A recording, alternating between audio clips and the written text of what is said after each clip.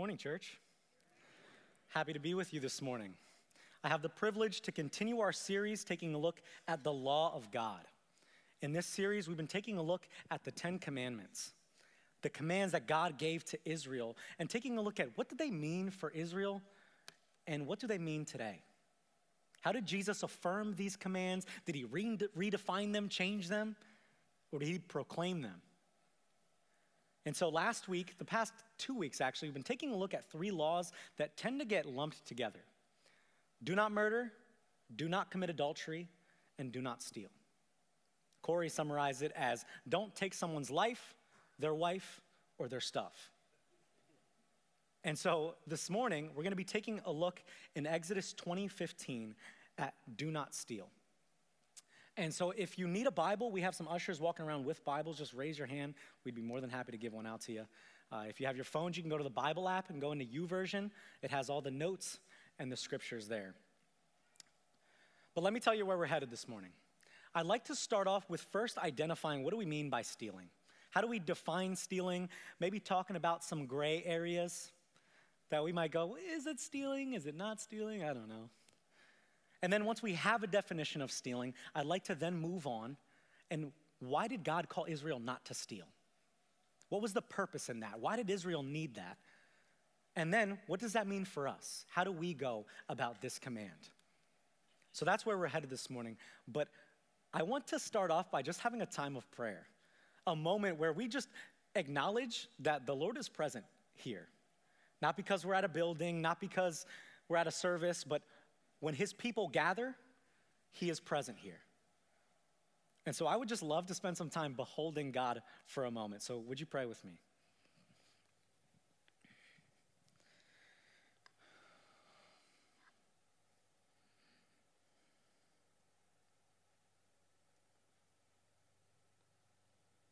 Lord, your people are gathered, and you are present here right now.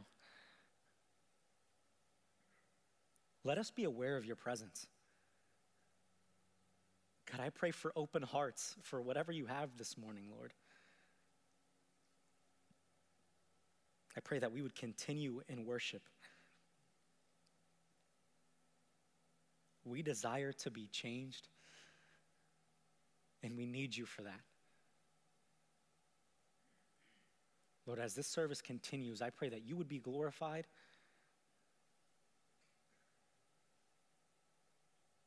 And that you would continue to sanctify us.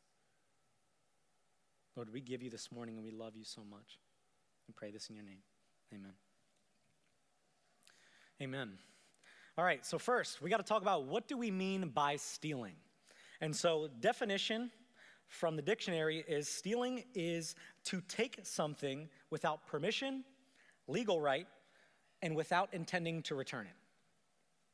So if you take something without permission or you don't own it, and you don't intend on returning it. That's what we think of when we think of stealing, right? That's nothing far-fetched. And so, as Joel was saying, time of confession is good. So I want you to turn to your neighbor and tell them the last 2 things you remember stealing from someone. I said that to the last service, and there was like, please don't make me do that.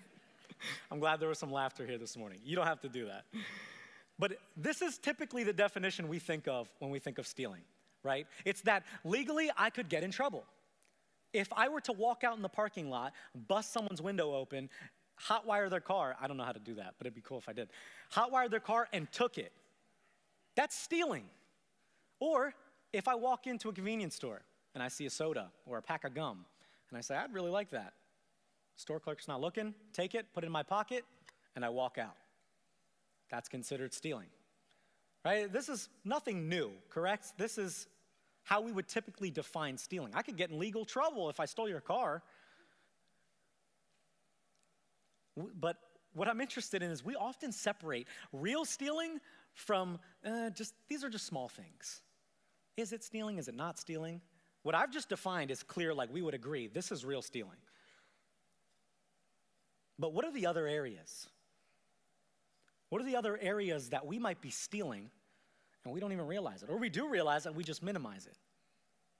Kevin DeYoung cites the Heidelberg Catechism and says this: He, God, forbids not only outright theft and robbery, punishable by law.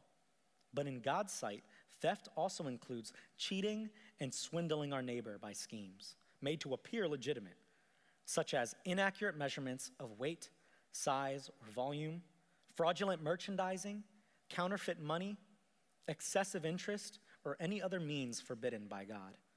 In addition, he forbids all greed and pointless squandering of his gifts. I find that interesting because that takes a little broader of a definition of stealing. Even if you take advantage of someone or take something that's rightfully theirs, that's still considered stealing. False advertisement. I don't know about anybody else, I love Facebook Marketplace. I love trying to sell stuff on there, seeing if people message me. I don't know why, I just enjoy it. But let's say I'm selling a 40-inch TV. Could maybe get like $125, $150 for that. But what if I put it in a 70-inch box? And I started advertising that I'm selling this 70-inch TV for $500, $600. It's all wrapped in the box. All you need to do is come pick it up and pay me. And you come and you pick up the box. Wow, this feels a little light. Don't worry about it. It's a flat screen. It feels light. And you take it home. I would be stealing from you. I would be false advertising and robbing you of either the TV you thought you were going to get or the money you paid for it. Even being dishonest can lead to this idea of stealing. It happens in the workplace as well. If you are an employee, there's oftentimes that we will steal by either, you know what, I got all my work done. I could work ahead, but I could easily scroll on social media for an hour and a half. That is time the company would be paying you for your time and your effort. Or, you know what, I'm at work. I don't have any Post-it notes or markers at home. I'm just going to grab a couple and I'm going to take them home with me. That would still be, it's not something that belongs to you, but we're still taking it without the intent of returning it. Or let's flip it. If you have your own business and you have employees under you and you say, you know what, I'm going to pay you $20 an hour, but then you don't. Or they already clock out. You know what, but I need you to just do one more thing for me. You are taking advantage of their time, which you should be paying them for. Are you seeing where I'm going with this? There's areas that we seek to take, and we don't consider them stealing for some reason. Jen Wilkins says this. This statement actually makes me uncomfortable when I read it. The scariest instances of stealing are the ones we think are victimless. The scariest times when we steal is when we think there's no victim on the other end. Because who am I hurting? Who am I affecting? I'm not. Can anybody guess the common 2 places in the last decade that get stolen from? The most common places. Any idea? I'm hearing whispers, but I don't. Workplace? Okay, grocery store, not quite, but that does happen quite a bit. The workplace is one. What do you think the other is? Music? Online? That's probably more prevalent recently. Hotels is the second one. I don't know if you would have guessed that. Like I said, it's not recently because now they have credit card information. They can say, you know what? He stole a pillow, a blanket. We're going to charge him extra. But in the last decade, the most common place of theft was the workplace and a hotel. People steal from the workplace because, again, it feels victimless. It's a corporation. It's a business. It has no feelings. If I take some Post-it notes home or markers or pens, I'm not hurting anybody. There's no victim on the other end of that. So why not? With hotels, same thing. I'm not hurting the hotel. If I take a pillow, is it that big of a deal? There's no real I'm not stealing someone's pillow. That'd be a little different. But we think it's victimless, and so therefore it gets reconciled in our minds. The other thing is, with hotels, I can be miles away before you realize it's gone. With this idea of stealing, church, we can reconcile it in our minds if the relationship isn't present and there's not a likelihood of me getting caught. If I think I can get away with it, and I'm not seeing or experiencing or feeling someone get hurt by this, it tends to feel victimless. But if you needed a place to stay and I invited you over to my house in my guest bedroom, the next morning, you would be sure to fold all the blankets, clean up everything, make sure it was cleaner than what you found it. Why? Because there's a relationship present. You know you would see me get upset. You would experience me observe you leaving my room a mess. And you'd get caught. You'd probably be packing up your car and I'd go, seriously? Who draws on the walls? You put a hole in my wall? The relationship and the likelihood of getting caught plays a big factor in stealing, because there's areas of theft that we just go, there's no victim, I don't see a victim, or I probably won't get caught, so I'm gonna do it. Whatever form stealing takes, God here in Exodus 20:15 forbids it. And he says, this is not what I want for my people. But I'm interested in why. Why does God call Israel to not steal? What is the purpose of this law? And so at the time, here in Exodus, God is trying to establish his covenant community. He has identified Israel as his people, and he's like, I'm trying to give you a way of life and establish you as my people. And so when he gives this law to not steal, it's similar to a parent. Sometimes when we read rules, we read laws, I don't know about you, but sometimes in my head, I just think of the parent response, because I said so. Just do it because I said so. And I'm like, tell me why. God has reasons as to why he calls his people to not do and to do certain things. He's like, this is actually going to be better for you. I'm trying to restore, I'm trying to heal, I'm trying to create this established community so that it can work and work as I intended. So when he calls Israel to not steal, he is guarding his covenant community he's establishing. He's trying to protect it. To number one, look like himself. And number two, he recognizes what can happen. Can you imagine if we lived in a community where stealing was okay? Where we said, here in this space, you're fine, go ahead and steal. It would be a mess. You'd have Brock stealing from Micah, and then Micah would get mad, and so everybody joined Micah's team, and then Brock would get some people on his. It would be outright chaos. So God is, number one, saying, this is not what I intend for you. And two, there's consequences. This is not going to be good. He's trying to protect his established community. And the way that he does that is he warns Israel of what is considered stealing and what happens when you steal. And I want to take a look at a couple of those in Exodus 22. So if you want to open up to Exodus 22, we're just going to look at 2 verses there. But here, God is not only identifying forms of stealing, which we just kind of covered, but it's important to know what he considered stealing at that time. But also, what is the consequence of the action? So Exodus 22, verse 1. Whoever steals an ox or a sheep and slaughters it or sells it must pay back 5 head of cattle for the ox and 4 sheep for the sheep. So if you take one of my ox, you have to pay me 5.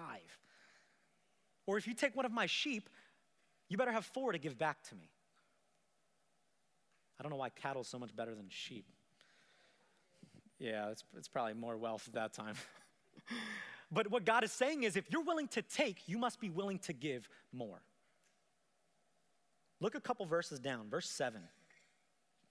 If anyone gives a neighbor silver or goods for safekeeping, and they are stolen from the neighbor's house, the thief, if caught, must pay back double. So if you take someone else's goods, their possessions, you have to pay double. There's some weight to that now, right? If I'm willing to go out in the parking lot and steal someone's car, I have to be prepared to give up my car for that. I would have to pay back double. Or if I took a pack of gum that's worth $3, I better have $6 because I'm gonna have to pay that back double. God is giving a weight to the decision of stealing here.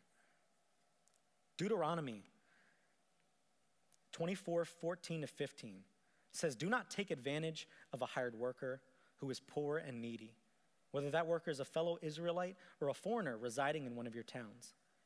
Pay them their wages each day before sunset, because they are poor and are counting on it. Otherwise, they may cry to the Lord against you, and you will be guilty of sin. Here, God says you don't even have to take something from someone. If you have a hired servant that has worked for you that is poor and in need, and you withhold their payment, you're stealing. They can cry out to God and you would be sinning.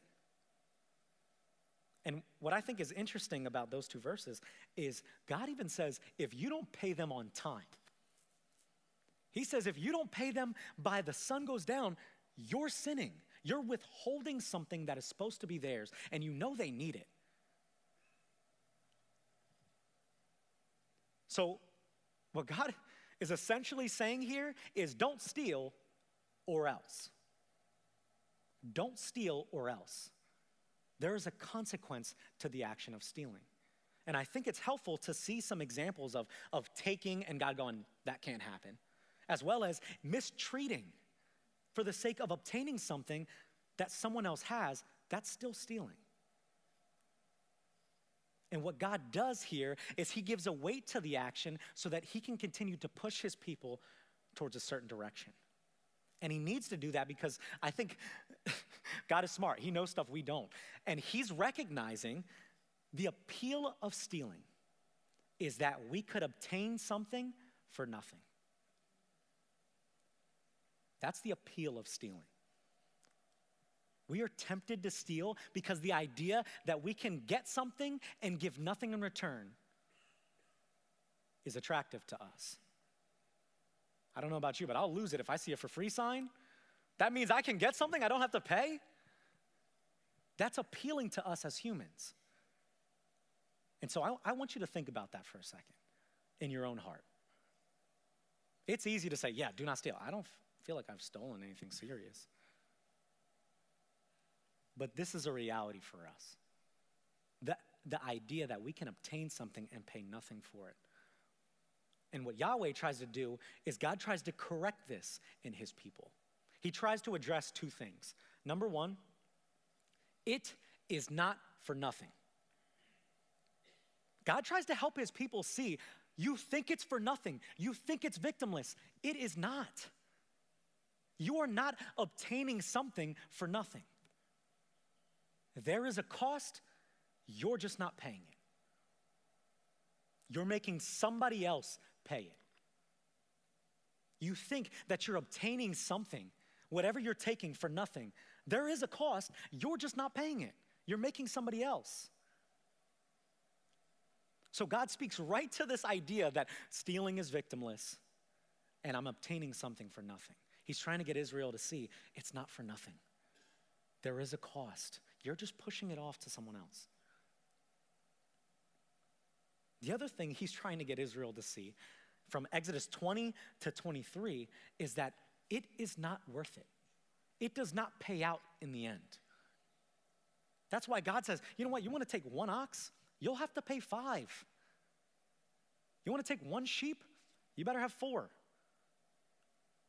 It does not pay out in the end. So if we're looking at something and we have the temptation that, you know what, I could obtain this and give nothing for it. He's like, think again. Think of the consequence. Think of the weight of this. Are you willing to pay that?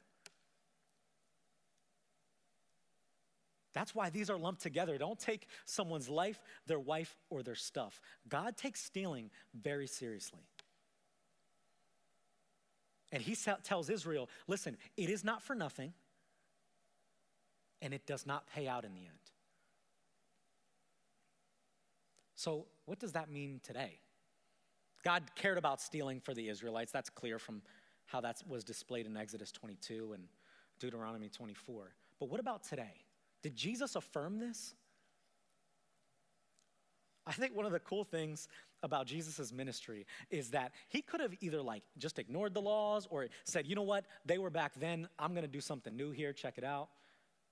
But he actually said, I've come to fulfill the law. And he takes some of these laws that they've known and takes them a step further. He redefines them, but by redefining, I mean he takes it to the heart. He doesn't change anything about what its intention is. He just gets to the heart of the issue. What he helps his people realize is that the battlefield is not in the action. It starts in the heart.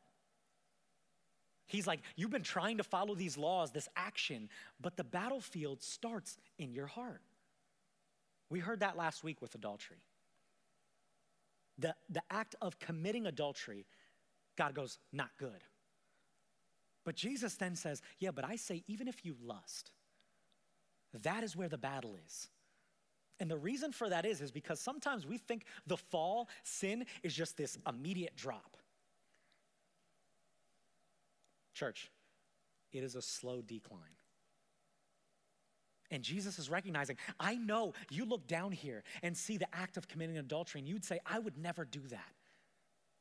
But Jesus is like, but if you're lusting, that's where the heart, that's where it starts.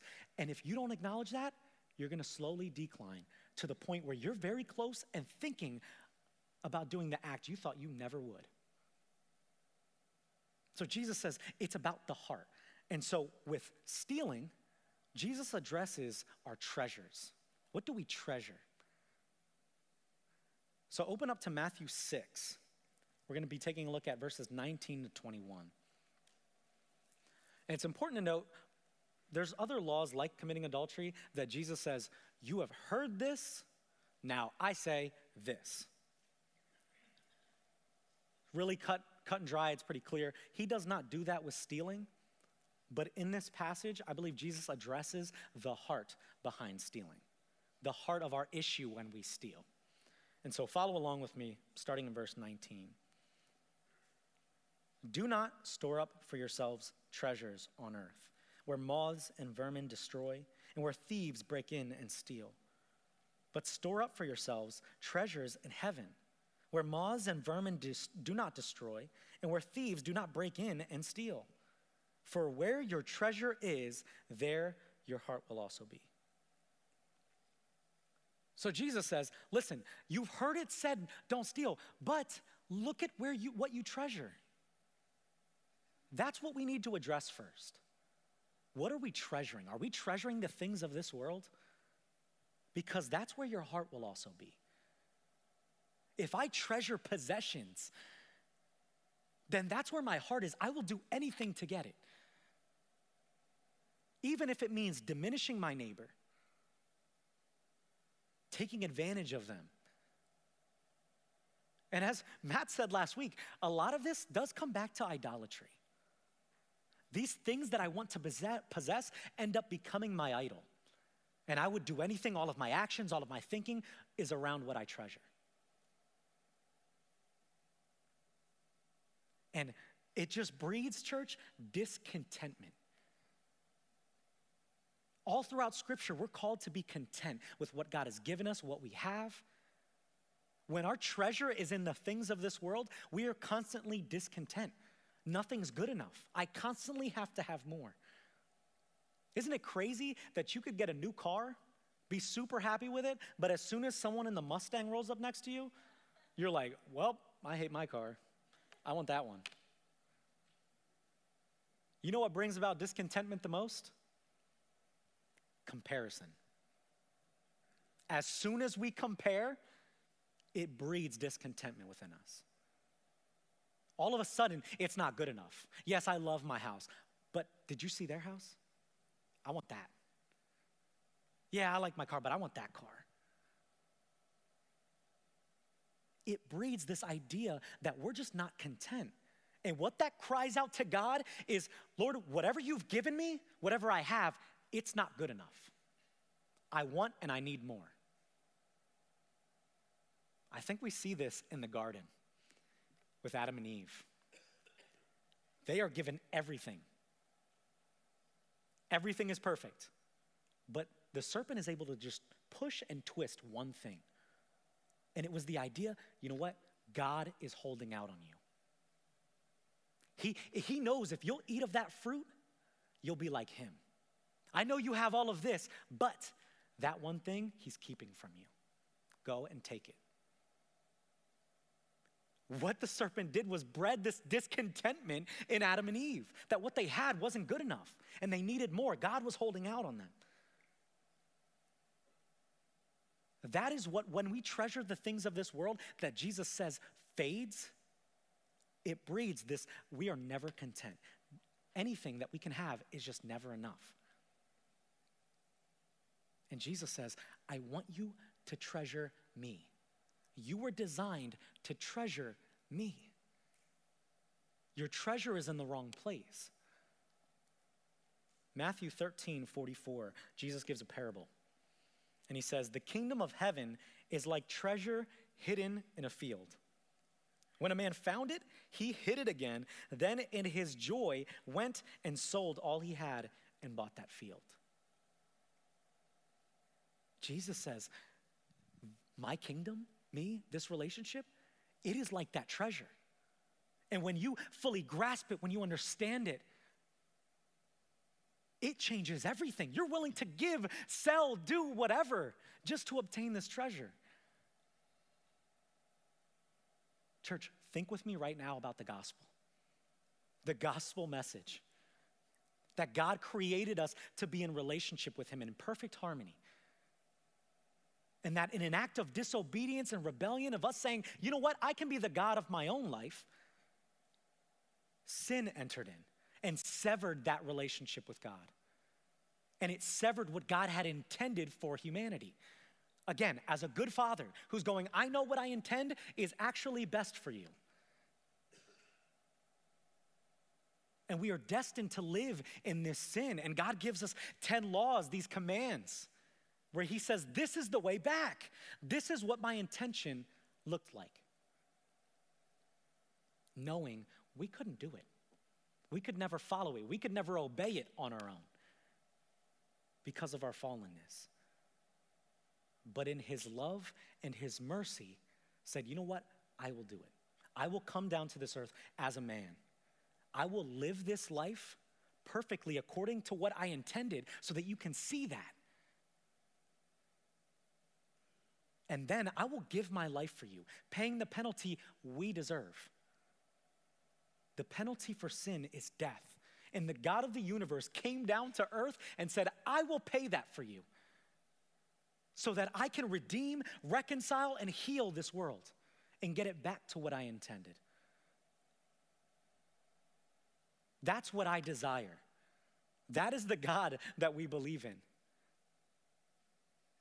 That sounds like treasure to me. Not only that I gotta wait until death, until I get to go to heaven to experience it. Jesus says, no, I'm redeeming now. I'm healing now. You get to taste heaven now. I'm bringing it here. And you get to be a part of that. That church is the treasure we should be willing to give anything for. This parable, Jesus is trying to get us to recognize the treasure that is eternal, that never fades, that truly leaves us satisfied. And Jesus says, why? Why are you treasuring the things of this world? They fade. You're thirsty. I'm offering you living water here. You will never go thirsty again. You will be satisfied, and you keep going to this broken bucket for drips of water. Why? Jesus is getting at the heart here. He desires for us to be satisfied. It is way bigger than just do not steal. Jesus is saying, where is your heart? What do you treasure? That's the heart of the issue. And when we get to that heart, we see that Jesus actually calls us to do the opposite. It's not just don't steal. It's, no, I actually want you to be generous. I want you to give. Luke 6:30 says, give to everyone who begs from you. And catch this. And from one who takes away your goods, do not demand them back. Can you imagine that? someone taking something from you, not only are we supposed to give, but if someone takes something from me, I'm not supposed to ask for it back, demand it back. Our God says, think of the volume of saying, that is not where my treasure lies. I am hurt that you would be willing to take that from me. I'm hurt that you thought that I should pay the price over you. My world is not surrounded by that possession. Jesus actually calls us to do the opposite, to give to those in need. Don't hold these things too tightly. Proverbs 11:24-25. One gives freely, yet grows all the richer. Another withholds what he should give and only suffers want. Whoever brings blessing will be enriched, and one who waters will himself be watered. God identifies when your treasure is in the things of this world, you will only suffer want. It will never leave you satisfied. You will be getting little drops of water that will never quench your thirst. But he says, when you actually do the opposite, when you live as I intended, to live generously and give, you actually get to taste what I intended for this world. You get to taste heaven here and now. I'm not just asking you to do this because I'm the boss and it's because I said so. This was what I intended, and when you partake in that, you get to taste in what I intended for this earth. It is enriching. You are left all the richer. So, church, yes, do not steal, but it's far bigger than that. Live in light of your new treasure, in light of this treasure that we have in the gospel. Live like that. Love like that. Where we don't hold our possessions. Our treasures are not here in the things of this world. They're in heaven, so we're able to give, let go of anything, because that's not where our treasure lies. When Jesus is our treasure, it causes us to view our neighbor and our possessions differently. We're not willing to diminish our neighbor for the sake of obtaining something. So, I ask you this morning, where is your treasure? Please think about this. Not just this morning, but as you go about life this week, look at the actions that you make. Look at the things you say. Look at the things you think. They will tell you a lot about what you treasure. Where is your treasure? Stealing is gaining at someone else's expense. What we see in the gospel is a God who is willing to see someone else's expense, someone else's gain, at his own expense. In the gospel, we see a God modeling this idea that I'd rather see someone else's gain at my own expense. Are we willing to love like that? Are we willing to live like that? Where we can give generously, love generously, knowing where our foundation and our treasure truly is. Let's pray. Heavenly Father, Lord, thank you that you offer something that this world could never. Thank you that in you, we are truly satisfied. Let us taste that. Let us experience that in the gospel. Thank you that you don't leave us alone, that we are not left to try and earn or deserve your love, but that you freely give it, that you model a love that sees our gain at your own expense. God, help us to not diminish and steal and take advantage of our neighbor. Help us to see that your kingdom is our treasure. And help us to live in light of that. We pray these things in your name. Amen.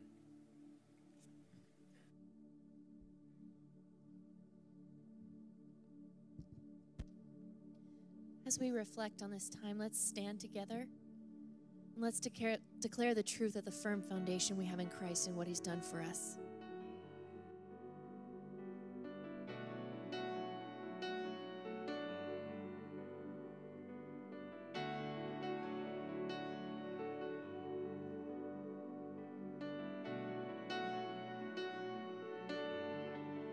In Christ alone, my hope is found. He is my light, my strength, my song.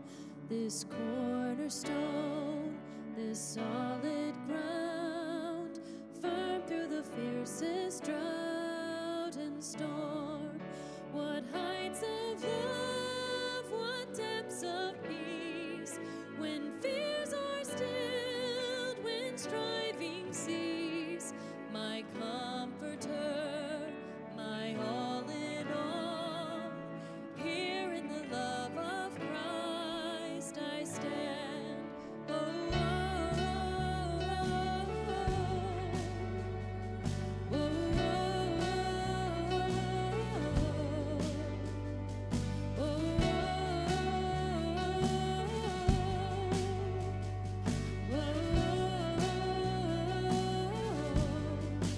there in the ground his body lay, light of the world by darkness slain, then bursting forth in glorious day, up from the grave he rose again.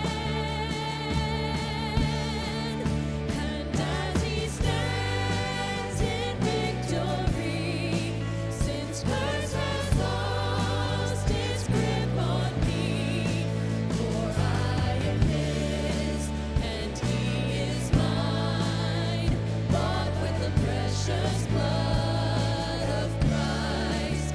Oh,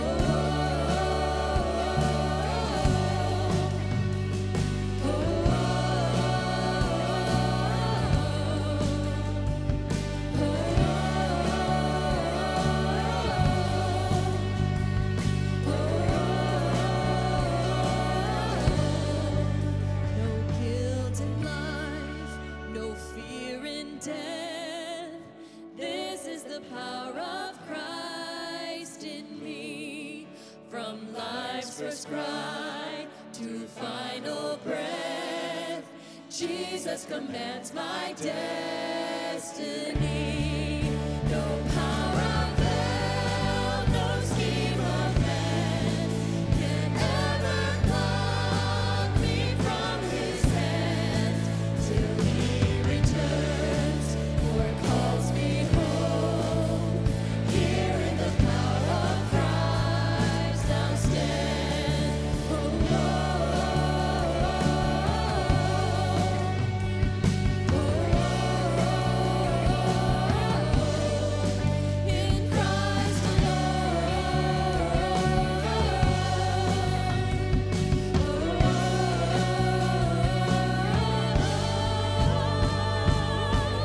I find my strength, I find my hope, I find my help in Christ alone.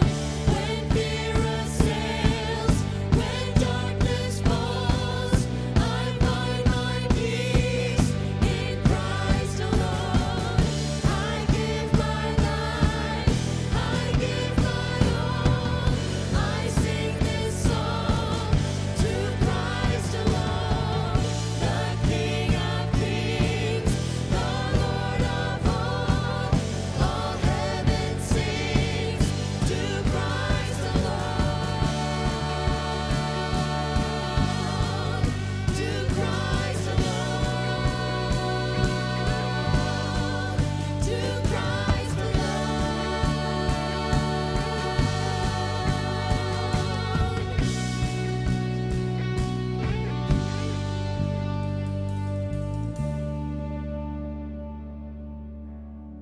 Till he returns or calls me home, here in the power of Christ I'll stand. Here in the power of Christ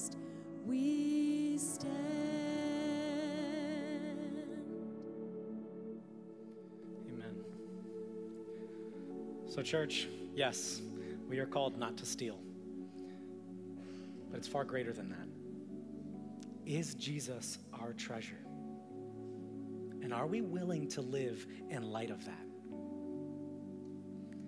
Adam and Eve were tempted because the serpent was able to put in their minds that God was holding something from them, and they became discontent.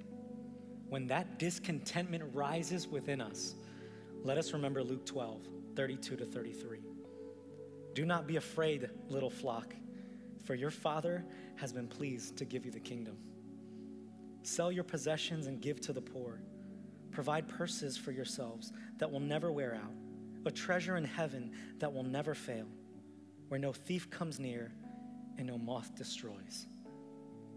Don't be afraid, little flock. We have the kingdom. If you want to talk with someone, we'll have some people back in the encounter room. I'll be up front if you want to chat. Otherwise, we love you. Go in peace.